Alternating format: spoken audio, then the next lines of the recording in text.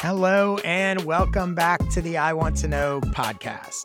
I'm Josh Spector and I am your host. If you don't know who I am, I'm the creator of the For the Interested newsletter, which you can check out at fortheinterested.com. If you're new here, welcome. This podcast exists for a simple reason: to help creative entrepreneurs get their questions answered. Here's how it works. Each episode, a different guest comes on and asks me 3 questions. We have about a 10-minute conversation about each of them, and that is it. No fluff, lots of actionable tips and strategies that they and you can put to use. A quick heads up before we get into this episode. In today's episode, I'm going to talk a lot about how to get and retain clients. And if that's something that interests you, you should also check out my skill sessions at joshspector.com/sessions. In particular, there are 2 that will really help you get clients. The first is called the Client Generator, and that features a system you can use to attract your ideal clients. The second is called the Relationship Builder, and that will show you how to find and connect with 50 people who can speed up your business growth. They're both 1-hour video presentations. They're both based on things I've done myself to grow my own business and get clients. And you can get them both at joshspector.com/sessions. You can buy them individually or become a member to get both of them and a whole bunch of other sessions that I've done. You can also even check out some free excerpts on that page. So with that in mind, now let's get on with the show. Today, my guest is Marcus Manderson. Marcus, also known as Dafingas, is a music composer and producer who has worked on music for companies such as Disney, National Geographic, Smithsonian, MTV, and Fox. He's a former church musician who works in AV/IT by day and works as a music composer and producer by night. You can find him on social media, mainly Twitter, Instagram, Facebook, and LinkedIn at Dafingas, where he shares his latest music, discusses sync licensing, which is about how to get music into movies and TV, movie trailer music, and networking. You'll also see him as like the ultimate top commenter on every one of my YouTube videos. I don't know, this guy is quick on the draw. Not only does he comment on my YouTube videos, he tends to comment like immediately, which is awesome. So with that in mind, hey, Marcus, welcome to the show. It's great to meet you outside of the YouTube comments. Thanks for doing this. Thank you too, Josh. Yeah, nice to finally I always had the face of the name, but nice to finally see you in person and live. Yeah, no, it's funny. Like you forget there's actual people on the other end of this internet thing, and it's nice to be connected. So let's jump into it. I'm excited to talk to you today. What is the first thing that you want to know? Yeah, so let's start with, I would like to launch a networking course and would like to get some advice from your perspective on the best way to launch, it doesn't have to specifically be a networking course, but the best way to launch a new course. People say start with webinars and build your course off of the live webinars. Some people say build the course and then market the course. Some people say market the course and build the course. So what is your perspective on trying to launch just the course in general? So let's start here. Why are you thinking of doing this? What's the goal? Like what's leading you? Because obviously you have a job making music. That's your core thing. What's making you want to launch a networking course? So I actually started doing webinars around holidays last year. Mm-hmm. We started getting a lot of traction and people attending those, and then took a break because I was focusing more on the music, but bridging the networking, because with music, you have to network to get your music out these places, to these TVs and movies and things like that. People were gravitating and they were asking questions about how do I apply this networking methodology to my sort of area of stuff music. And I started taking those questions and building things around that and just trying to figure out a way to launch it and to build it out. I have ideas in my mind, but trying to structure it in a more like structured, but it's from, I've just been networking, going out to these live events, attending events, and there's things that you learn, something as simple as making sure that your name tag is on your right side, because when you shake someone's hand, that's where the name tag goes. So there are so many little things like that I just pick up and have learned over the years that I can package into this thing and try to figure out the best way to put that together. Okay. And the idea ultimately is I assume you're doing it as a moneymaker, an additional revenue stream. Is it just, okay. And are you envisioning a course that is sort of on demand? Like you'll create it, you'll record it, and then people can just buy it? Or are you thinking more of a cohort thing that you're working with people for X amount of weeks, or how do you see it playing out, or you're not sure? Not sure, but probably more on demand, just because the focus would be on like the creative side. Okay. So maybe on demand with occasionally, maybe a once a month type a check-in Zoom thing, but more on demand. Okay. And do you have a connection to an audience? Like how hard are you when you make this thing, are you going to have a decent size amount of whatever that means for you, but like amount of people that you're going to be able to easily reach to buy it, or are you going to have to go find people? So audience numbers, I think, are respectable, but how many would be interested in this content? I have about 8,000 on Instagram. I have a Facebook group that's more focused on sales, about approaching 1,000, and then an email list, which is a couple, I think 400 or 500. Have you asked them? And aside from anecdotally, a couple people going, oh, I'd love to learn this. To what degree have you looked into, does my audience actually want this enough that they're going to pay for it? So that would be the best part, the place to start. Yeah, I would absolutely start there. And I would do a combination of broader questioning, whether that's a survey, whether that's on Instagram, like, hey, I'm thinking about doing this. Would you guys want it? And then I would also drill down with some people individually and have those sort of one-on-one conversations, right? And see what they say.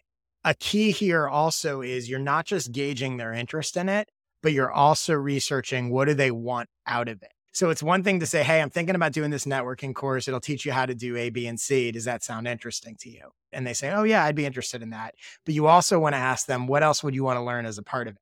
And they might go, oh, I'd also like to learn D, E, and F. And now you're creating something that's going to speak to exactly what they want, not just a vague general interest. I'm assuming that right now you're thinking of it as a general networking course, okay. So I would strongly consider whether you're better off doing that or making it networking for the music industry, for the sync industry, for whatever, narrowing it down. And the reason I say that is, number one, a large portion of your existing audience, I'm guessing, is in that world anyway. So the people you're going to reach, it's more of a perfect fit for them. So you're thinking like, well, there's other people that could still benefit from this and it's applicable everywhere. And that's true. But the broader you go, the less unique it becomes, the less of a reason there is there's lots of like general networking courses out there.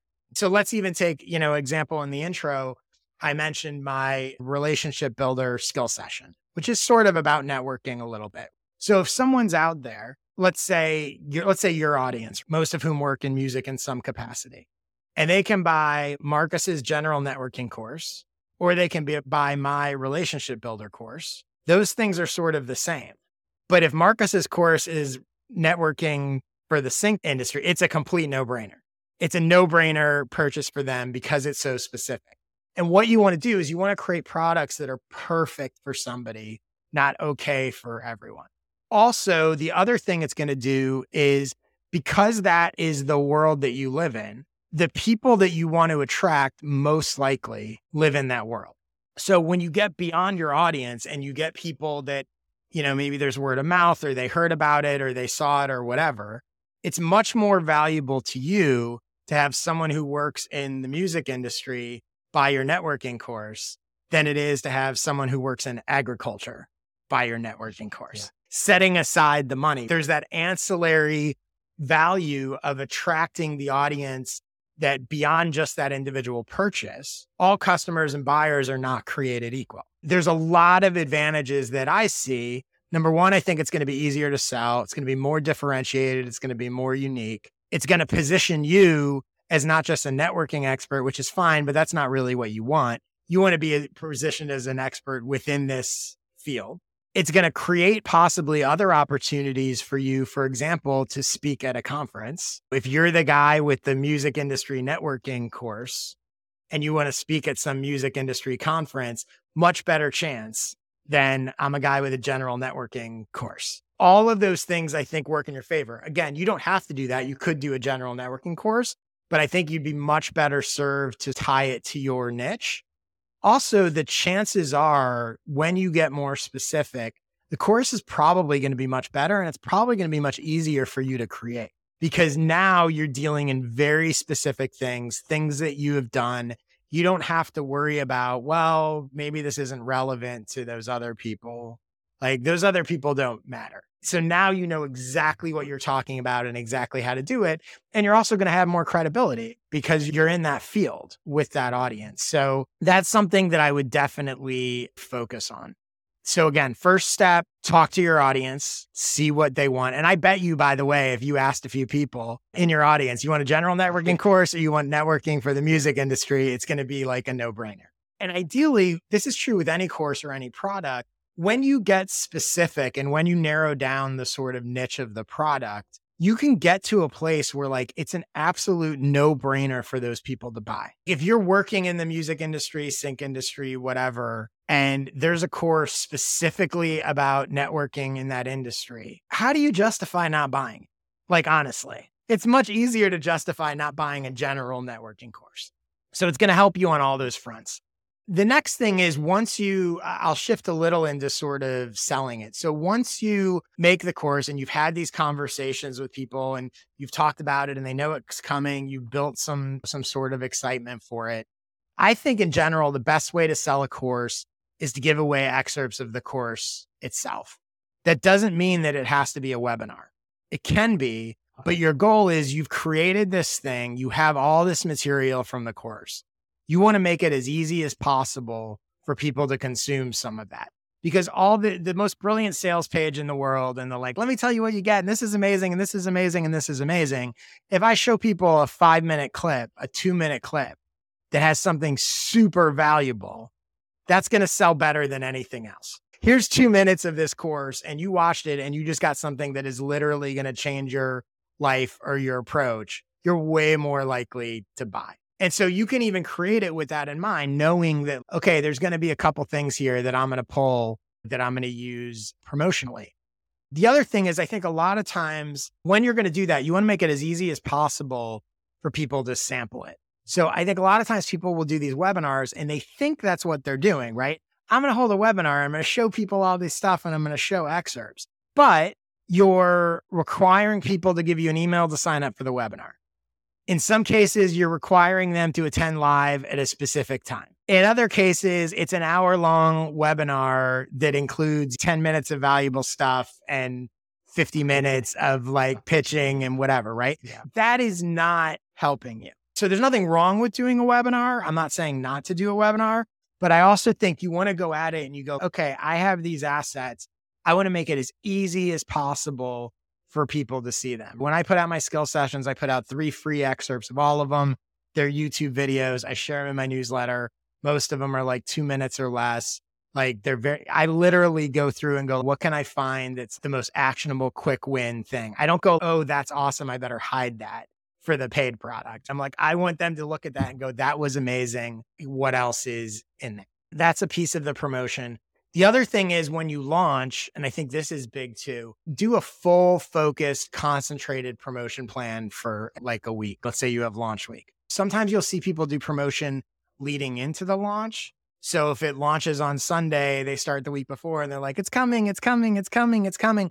I'm not a huge fan of that because I think as opposed to, you can do some of that countdown stuff, but I'd much rather I'm promoting a thing that people can get right then. When people see that post, I want them to be able to go, this looks awesome, I'm going to buy it.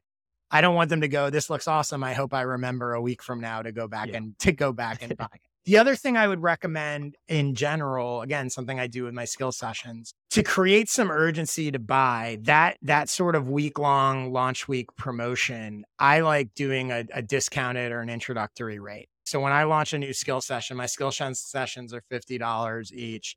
They're $25 for the first week. And I'm creating that urgency to buy now.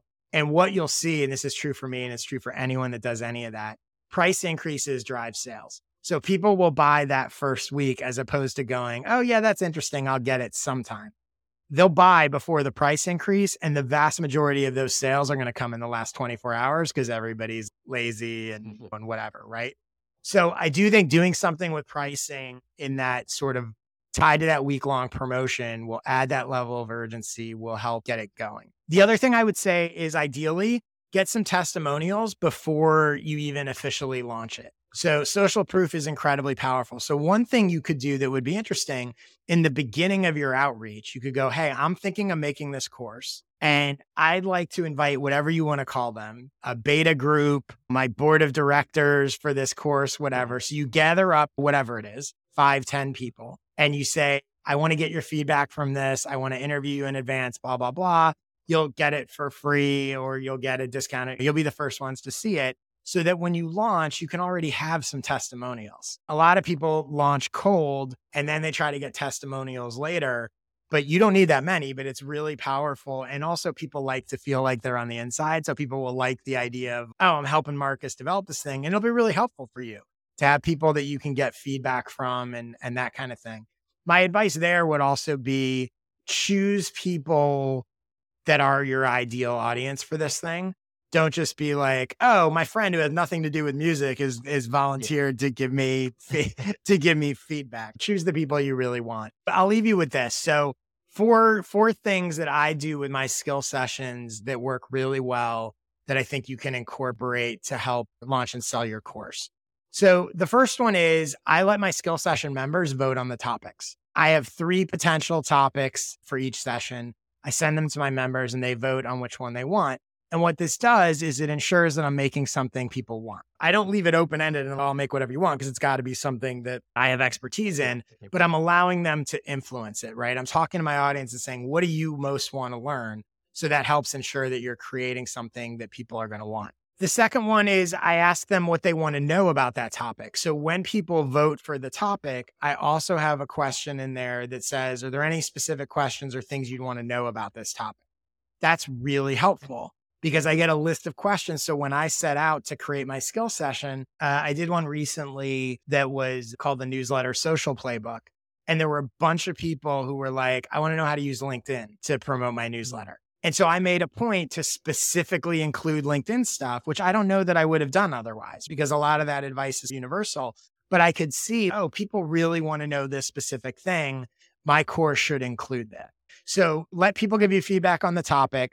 Let them tell you what specifically they want to know about that topic or want to learn. The third thing is I keep it really simple. I think a lot of courses are way overproduced and overcomplicated.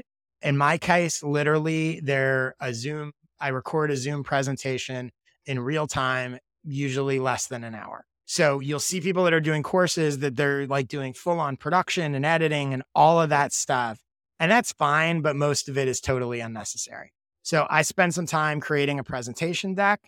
I invite my members to come join me on Zoom. I present it to them, I record it, and I'm done.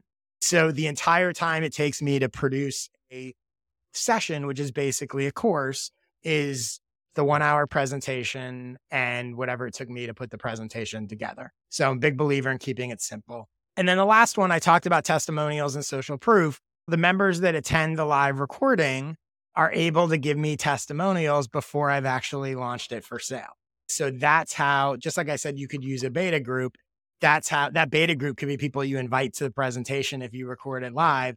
That's how I'm able to get testimonials pre-launch, which I think is really, really helpful because it's powerful and it's helpful to be able to launch with those. All that makes sense. Have I convinced you to not do a general networking course and not over? Oh yeah. Okay, cool. Oh yeah, definitely. And those 4 things, and I'm taking notes as you're chatting. And of course, I'm gonna have to rewatch this because we can end the episode right now. Just the first question. There you go. No, that's really helpful. Cool. All right, let's get to your next question. What's the next thing you want to know? So the next thing, shifting from the digital product side to more like services. I'm a music creator. So as a music creator or just a general creator, what would you suggest as a creator, creative entrepreneur, trying to get more opportunities to monetize their creativity? As you mentioned, I have worked with a lot of companies, but creating music for corporations, ads, independent films, commercials and things. How would you go about getting more of those opportunities? I am probably oversharing a lot of music that I'm working on social media, and that leads to some opportunities. But any other thoughts? So let's start here. Where are your opportunities currently coming? There's no one place. I've gotten independent films from posting music on SoundCloud or just on streaming platforms, social media. People might DM because they saw a post, but mostly all these different forms. So it's mostly social media. Okay. Social media. But so basically you're putting your music out there and whoever happens to come across it and likes it, sometimes someone sees it and is, I want to buy this or hire you or whatever. Yes. Okay. So the first thing is you want to try to, and it's not easy and it's going to take some trial and error, but you want to try to come up with a strategic approach that's attracting new people in so that you're not reliant on just like, I make stuff, I put it out there and hopefully someone finds it. Yeah. And so one of the ways you can approach that is you can create a series of hypotheses that you're like, okay, well, I have a theory that if I do X, Y, and Z, that's a way to actively attract people. And then you go try that. And maybe it works, maybe it doesn't. And then you try something else and you try whatever. But the key is you want to be actively looking for something where you can be influencing and attracting people as opposed to just hoping they stumble across your stuff. So that's one thing you definitely want to be working on. And I think lots of people in all different niches do this. They're like, I don't understand. Like, I'm posting on social media like I'm supposed to every day. And why am I not getting clients? And why am I not even in the music industry? And it's like, you want to try to be more deliberate and strategic about it. The other thing I think, and this is true for everyone, not just music, I think you really need to identify the value of what you sell. And I don't just mean the financial value, but to understand that, yes, you're selling music, but what is the actual value? The music serves a purpose for the people that are buying. Yes, they're paying for the music, but they're not paying for the music. They're paying for the solution to a problem. And starting to think about and understanding that what you actually sell and what you actually deliver to people is a solution to a problem. And thinking about what are those problems and what are those solutions, as opposed to the sort of level below that, which is just, I make music and people buy my music. Because that thinking about that will then change and shifts how you position a lot of things. So how do you go about identifying the value of what you sell? I think one thing that you want to do, again, and this is with music or anything else, this is very universal. You need to understand the alternatives that your potential buyers have. And you need to understand a clear reason why they should choose you as opposed to other available options. And what people tend to default to is, again, not just with music, with everything, my stuff's better. My music's better. My writing's better. My emails are better, whatever it is, right? It's not that. You want to think about what are the alternatives they have if they don't buy from you or they don't hire you. So in your case, so for example, why can't they just buy from some random music library? Why can't they just buy from some other guy on SoundCloud? Are they paying for the music or are they paying for the customization? Again, there's lots of songs where they can just go, I'm going to go grab this song. I don't know, but these are all just hypotheticals to think about. Are they paying for you? Is there something in your story, in your approach, in your whatever that they want to hire you as opposed to the other person? Maybe there's a professionalism. Maybe there's an experience. Maybe there's a whatever. We love working with Marcus because of X, Y, and Z. And lots of people have good music that will work in their film or in their commercial. No matter how great your stuff is, you're never going to be the only one whose music works. So if a buyer is looking at multiple options that work, what are the things that are going to make them go to this person or the other? And a lot of times people go, oh, money, this one's cheaper, but that could be a thing. That can be a thing, but there's a million other things, right? Like you see it all the time in all sorts of fields where it's two people are equally good at a job and one of them's an asshole. The asshole is going to stop getting work. But my guess is most people don't think about that, right? You're probably thinking about, I'm selling music and I got to make the music good. But what they're buying is not just the music. They're buying all sorts of other stuff. Another thing is, depending again on the situation, but are they paying because they want to say they have original music or they want something custom? There's a story that the filmmaker, the whoever is telling themselves and maybe telling other people, an ad agency, their bosses or whatever, to be able to go, hey, we have someone who's making a custom soundtrack for this is different than we found something on SoundCloud. Now, for some people, they're not going to care. Different people have different stories that they want to tell. And I think that's important to understand as well. There are some people that want to be able to go tell their boss, look, I found a song that works fine. And the guy's going to give it to us for free because he's desperate, or it's going to be super cheap. That's a story they want to tell. There's other people that want to tell the story of, I found this super talented guy and he's going to create something custom for us based on our specific needs. Different stories. And understanding that that is part of what you're selling just as much as the music itself. And finding and identifying those people. For some people, they're like, I want the guy that wants to just save money. You can build a good business on them. You can also build a good business on the guys that are like, I don't want to just buy off SoundCloud. I want our stuff to be unique. So understanding and thinking about that. The other thing is thinking about, and Seth Godin talks about this a lot, but this is in line with what I was just saying, like thinking about what is the story that they're telling themselves. And by the way, this can play out in a million different ways. There's probably people, we talked before we started that you live in Northern Virginia. There's probably people that are like, I love the idea of hiring a I'm a Virginia filmmaker and I want to work with a Virginia music guy and whatever. but like understanding what are the different stories people are telling themselves or want to tell themselves, and those reasons that there would be a reason for them to hire me as opposed to someone else. Maybe there's someone that's, you know what? I don't want the 19-year-old on SoundCloud who's messing around. Like, I want the pro. So there's different things and understanding that. The other thing I would say is, and this is a good way, again, a universal way to think about stuff. But if you think about your ideal audience and you go, okay, and let's just say, you may have multiple, maybe ad agencies and commercial directors and indie filmmakers. But I'm just going to take indie filmmakers for a second. And if you said to yourself, like, okay, I want my ideal would be every indie filmmaker knows I exist. They at least know about my music. What could I create that will attract them? And this is where I get into being strategic as opposed to just I'm putting my music out and hoping they find it. What can I create that will attract every indie filmmaker to at least be aware of my existence? And when you start to think about this, most likely that creation is not going to be something about you. It's going to be about them and their interests. And I'll give you a couple examples of what I mean. If you launched a podcast where you interviewed indie filmmakers about how they approach securing and incorporating music into their films, would that interest other indie filmmakers? Would other indie filmmakers listen to that? Probably. Certainly ones that are interested in music and figuring out like ways to do it. That's an example of creating something that is not about you. It's about them. And by attracting them, they're going to get introduced to you, which is going to make them aware of you, which is going to help you with everything else. Maybe you feature your music in the podcast. So it's not about you, it's about them. But that's like a Trojan horse to get them to become aware of you. Another example, maybe you start a newsletter that features recommended music for indie filmmakers, maybe even of a specific genre.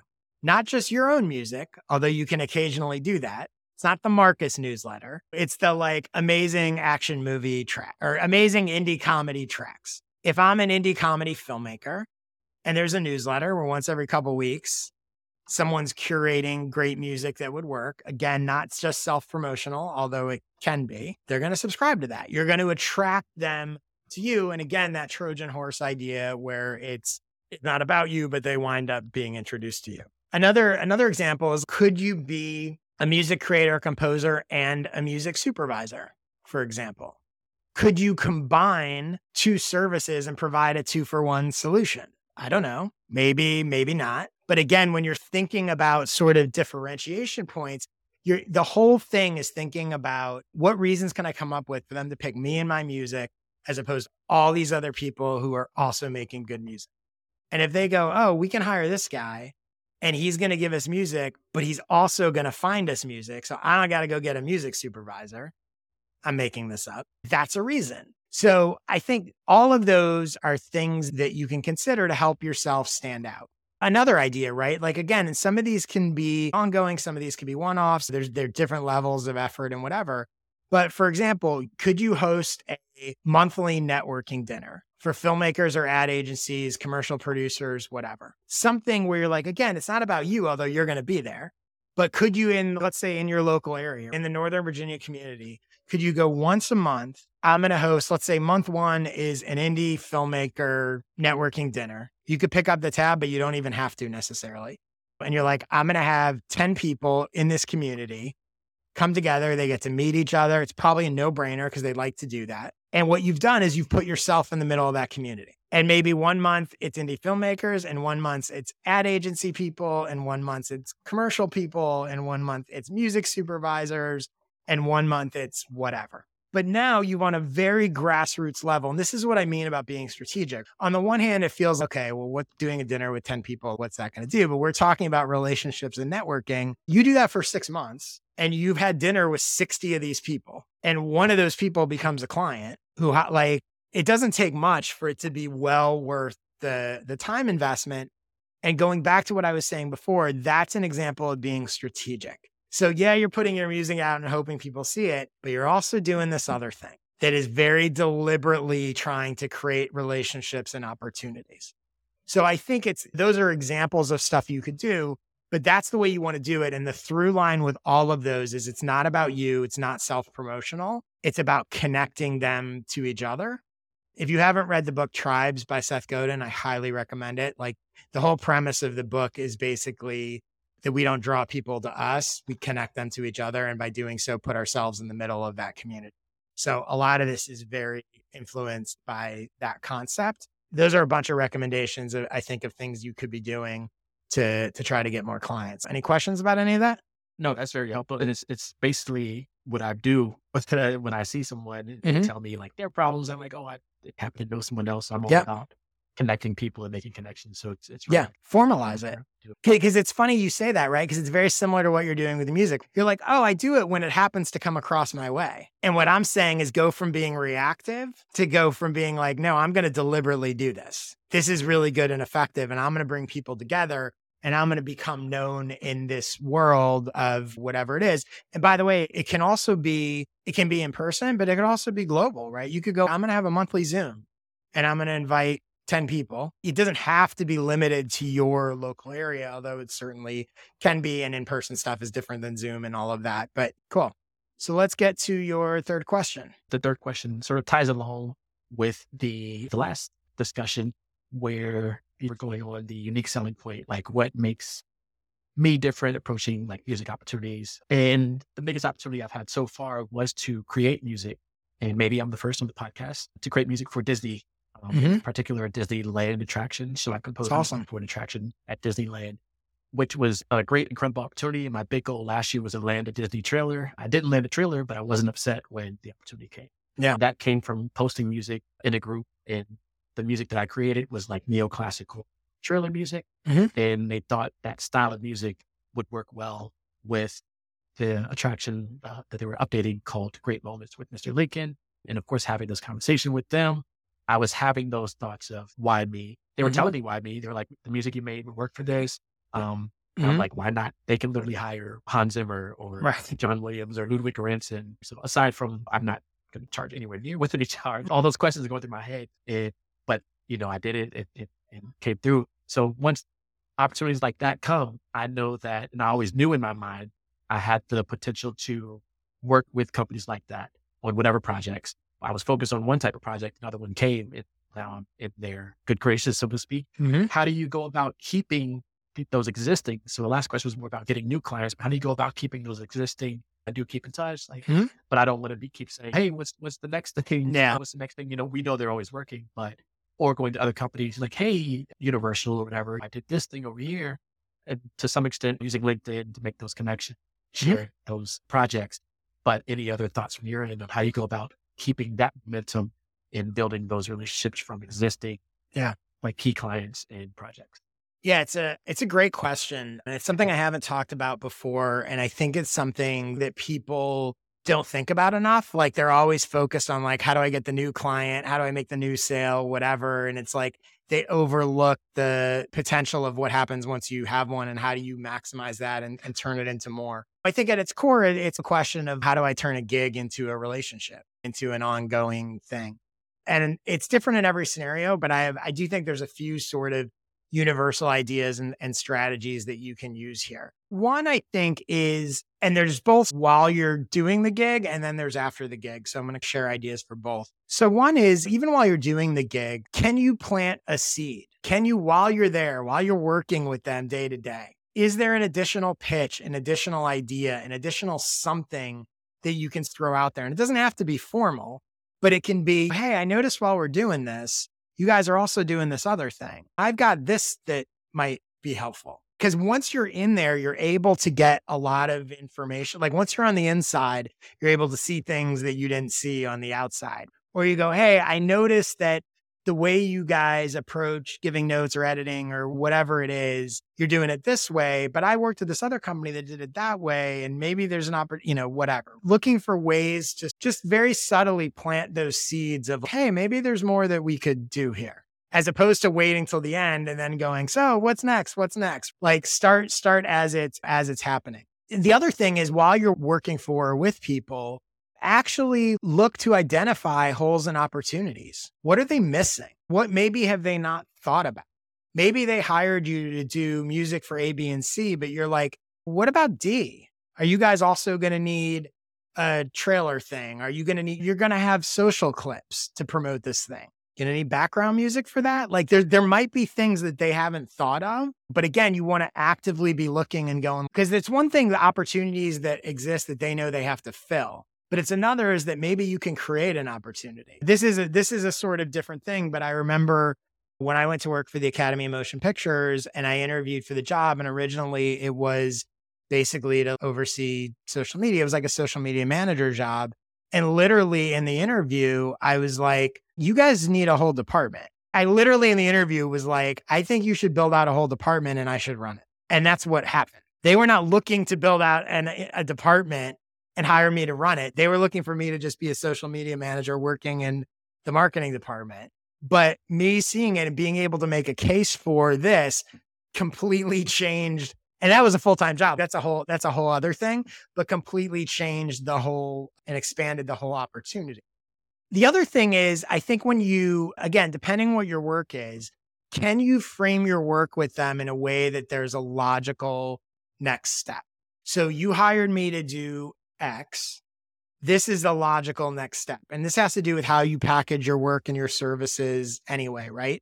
So for example, I don't know exactly how it all works with you, but like you in your own mind might have this idea that when people hire me to do X, I always know that there's going to be some sort of social post promotion. And so I'm going to pitch them, hey, do you want to expand this to additional custom music for social? Most of them might not go for it, but some of them might. Or whatever those things are where you're like, I know when someone buys X from me, there's always this other thing that I can offer to expand or add onto it, a sort of logical next step.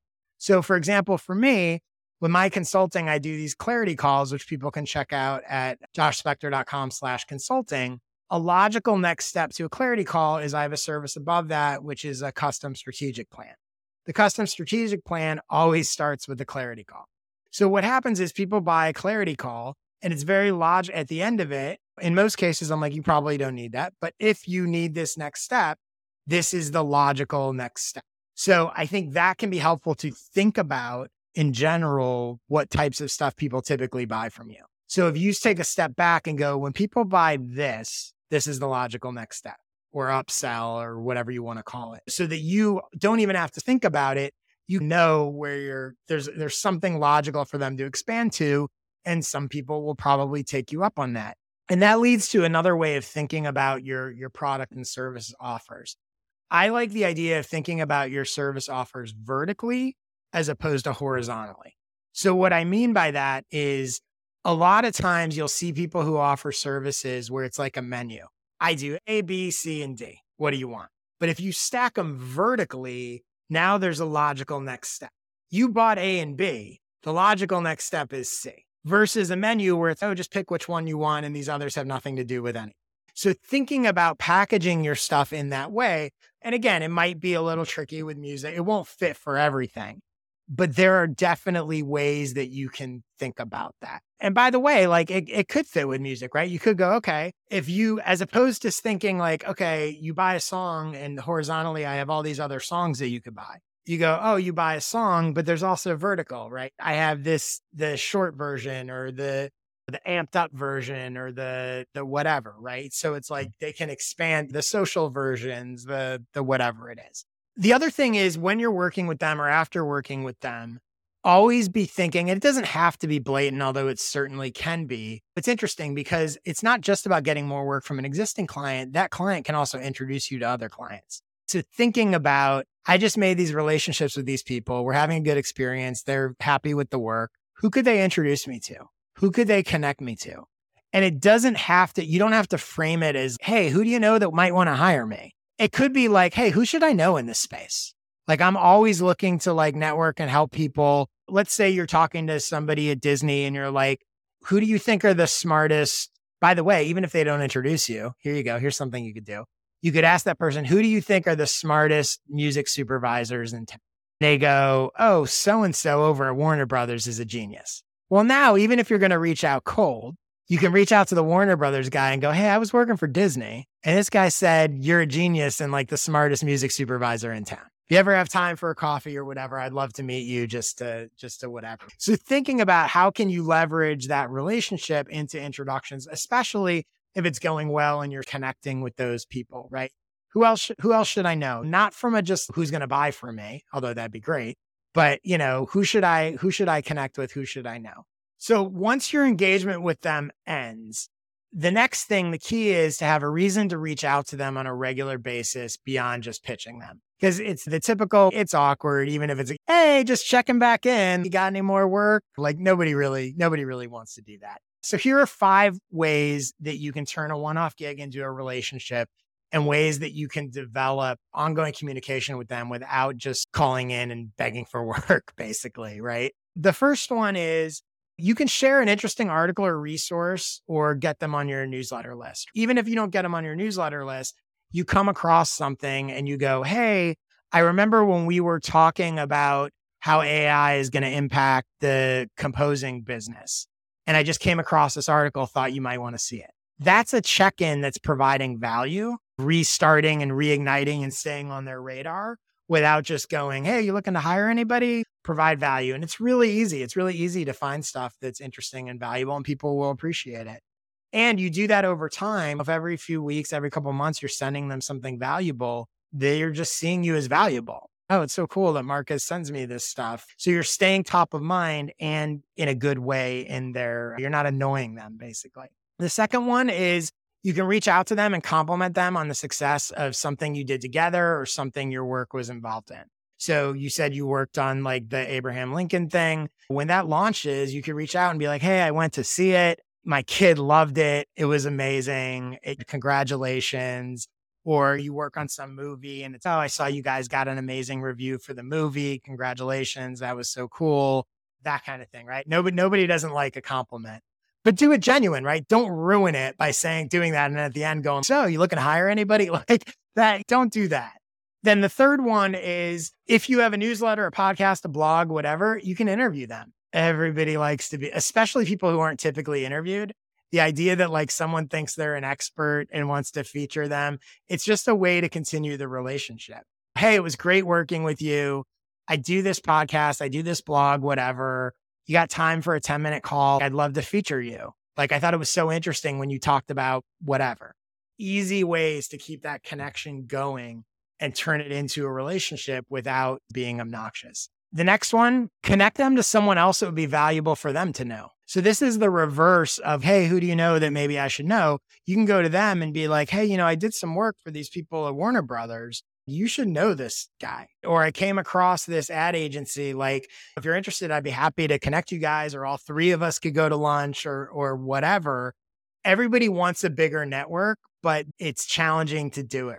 They're nervous. They don't want to ask. They're lazy. They're busy. They're whatever. So being able to be that connector, in most cases, people will really appreciate. And then the last one, give them some behind the scenes info that they'll care about. Again, the more you're in the industry, the more you're in this sort of community, you're going to discover things that they don't. The guy that works at Disney has no idea how Warner Brothers operates. So if you reach out and you're able to go, hey, did something for Warner Brothers, or a friend of mine did something for Warner Brothers, and I thought it was really interesting the way they approach their pipeline or the way they handle this or whatever, I'd love to thought you'd be interested. And whether you put it in the email or whether you meet with them or whatever, that kind of stuff, like people will eat that up. And it doesn't have to be just their competitors, but it could be like what vendors are doing or whatever, any kind of inside information about their industry, because that guy can't get that. So as much as it might seem like the guy at Disney has an advantage you don't have in terms of whatever status or within the industry, but there's advantages to being on the outside because there's lots of stuff that they don't see. And I think that information is really valuable and powerful. And again, you're becoming a source for this person, which is really interesting. And you're just developing a relationship. They're associating you with value. They're associating you with trust. All of these things, when it comes down to, we can hire Marcus or we can hire this other guy, both songs are good. Now you have that advantage. And the crazy thing about clients and most stuff is it doesn't need to work that many times. Like 1 or 2 people can be career changing. So any questions about any of that? No, I think a lot of it is affirmation of things I've been doing. For example, we did go see the attraction. April, I had my wife and kids. And of course, recorded the video, sent them the video.